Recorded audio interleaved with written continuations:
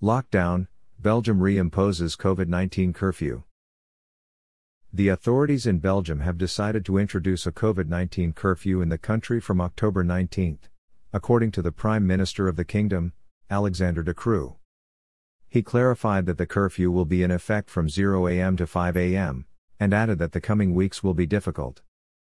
The Prime Minister also said that from October 19, work telecommuting will become mandatory for everyone, except for those for whom it is not possible to switch to this mode of work. Belgium already has a mandatory mask regime in public transport and in all indoor public places. Residents of Belgium are allowed to receive no more than 4 people at home, provided that they will be the same people for 2 weeks. Mobility Minister Georges Gilkin also said that all cafes and restaurants in Belgium will be closed from October 19.